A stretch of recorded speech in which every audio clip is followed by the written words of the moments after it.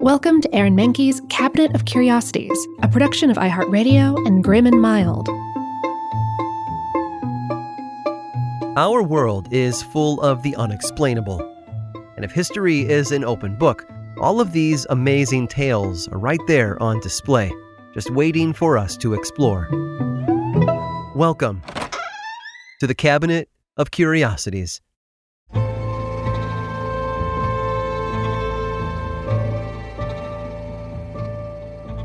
When the Bolsheviks seized power in Russia in 1917, their main message was freedom. Freedom from the Russian aristocracy, freedom from the hated wars, and freedom for workers. As we know, what actually followed was a harsh crackdown on many freedoms, including free speech. Censorship became a central tenet of the Bolshevik government, cracking down on criticism of Stalin and the USSR. The government claimed that censorship was devoted to protecting workers' interests. Really, it was focused on eliminating Stalin's political opponents and keeping the regime in power by any means necessary. Books and novels, even those by Russian authors, were heavily censored. Certain music was anathema, and modern art was considered an attack on the Soviet people's sensibilities. The state was very focused on ensuring that they had absolute control over every aspect of life, both public and private. During the Cold War, there was a battle of propagandists happening behind the scenes. Both countries were trying to influence the culture and beliefs of the other citizens to weaken their resolve. The USSR seemed to despise Western media, considering it a scourge on good Soviet beliefs and sensibilities. But the Kremlin likely realized early on that they weren't going to be able to keep all Western media and products out forever. Although they had a pretty good crack at it, some things managed to slip through and even became quite popular. Despite the Iron Curtain and the emphasis on only purchasing Soviet-made products, plenty of Western businesses managed to strike trade deals. Admittedly, these opportunities were slim and mostly revolved around swapping products for Russian gas and oil. The Soviet government recognized that by allowing small amounts of these products in, they could largely control their country's exposure to the decadent West. Soviet officials made short trips to Western countries and allowed small delegations in to both investigate what was going on in the rest of the world and show off the best the Soviets had to offer. In 1959, there was an American national exhibit in Moscow. Then Vice President Richard Nixon attended the exhibit, which was meant to be part of a series of cultural exchanges happening in both countries. There was a corresponding Soviet exhibit in New York City. Soviet leader Nikita Khrushchev toured the display with Nixon, but tempers flared as the two men baited each other over the captive nations resolution that had been passed by Congress a few days before. Khrushchev saw this as a direct attack on Soviet policies of expansion, and to make a long story short, the two men fought in the middle of a model U.S. kitchen. Raised voices and wagging fingers caught the attention of the press, and the two men forced themselves to calm down before outright threats were made. One of the other attendees, Donald Kendall, was the head of Pepsi's international division. He stepped in when the argument cooled off and offered everyone a glass of Pepsi to help them calm down and remind them about the point of the exhibition. It was a good press moment for both men to be photographed having a soda together, but it was an even greater moment for Pepsi. Kendall wasn't even supposed to be at the exhibition. He had taken a risk convincing other Pepsi executives that they needed to showcase their product to the Soviets.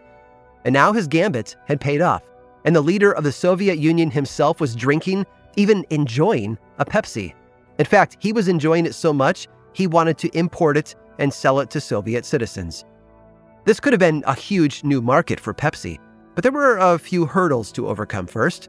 The ruble, Soviet currency, had no value outside the USSR, so they had to fall back on the barter system to get what they wanted.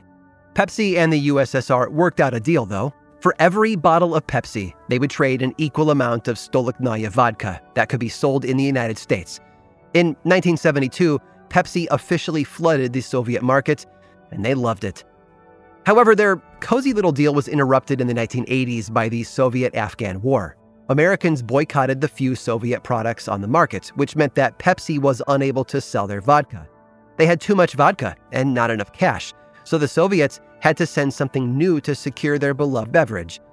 This led to one of the most bizarre trades I have ever read about. In exchange for the soda, the USSR traded Pepsi 17 submarines, a frigate, a cruiser, and a destroyer, in 1989. This led to Pepsi owning the 6th largest naval fleet in the world, although just for a little while. In reality, these weapons of war were obsolete and barely usable, and although it might seem silly to us, it wasn't a stupid deal for either party.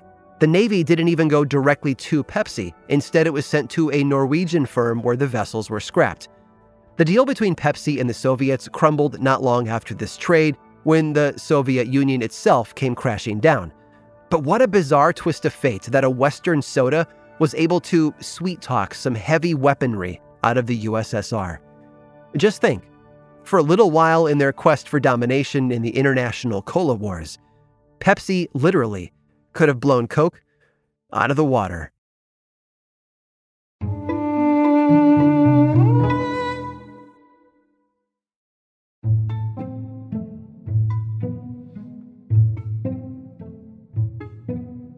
Waking up to a gray day isn't exactly abnormal in London, where cloudy days are the majority.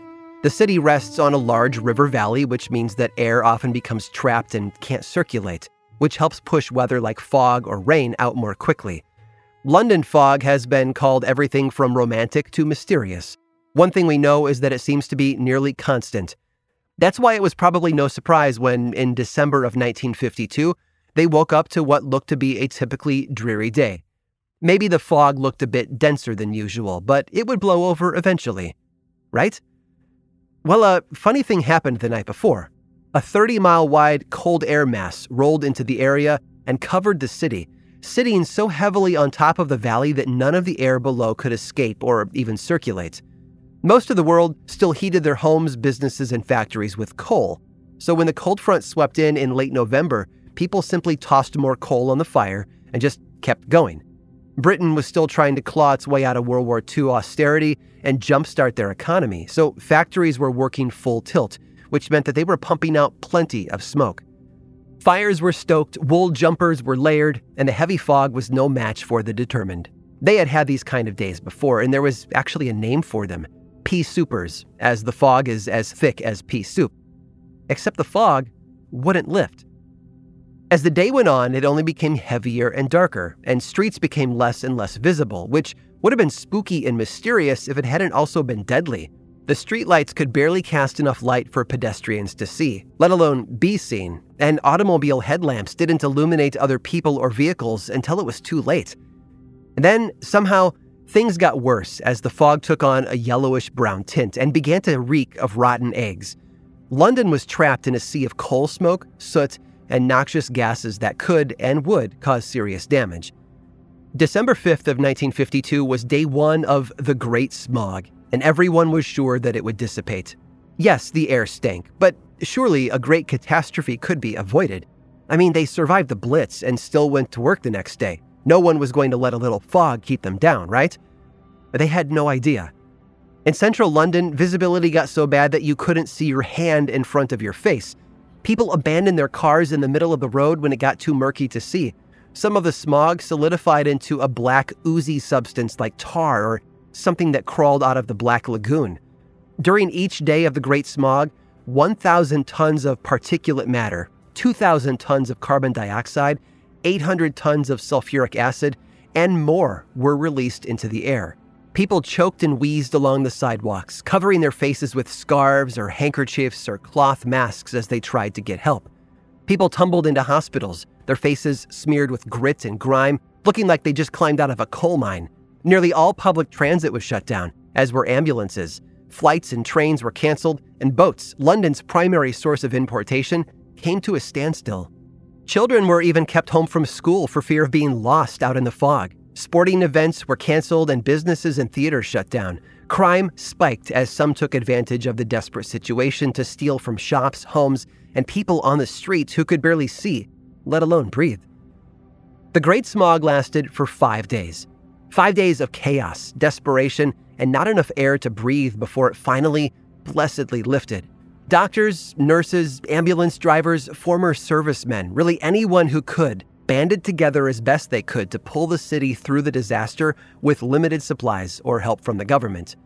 And as you might imagine, plenty of folks were vulnerable to the terrible smog and the pandemonium that resulted. The elderly, little kids, Smokers and folks with respiratory problems were badly affected by the fog.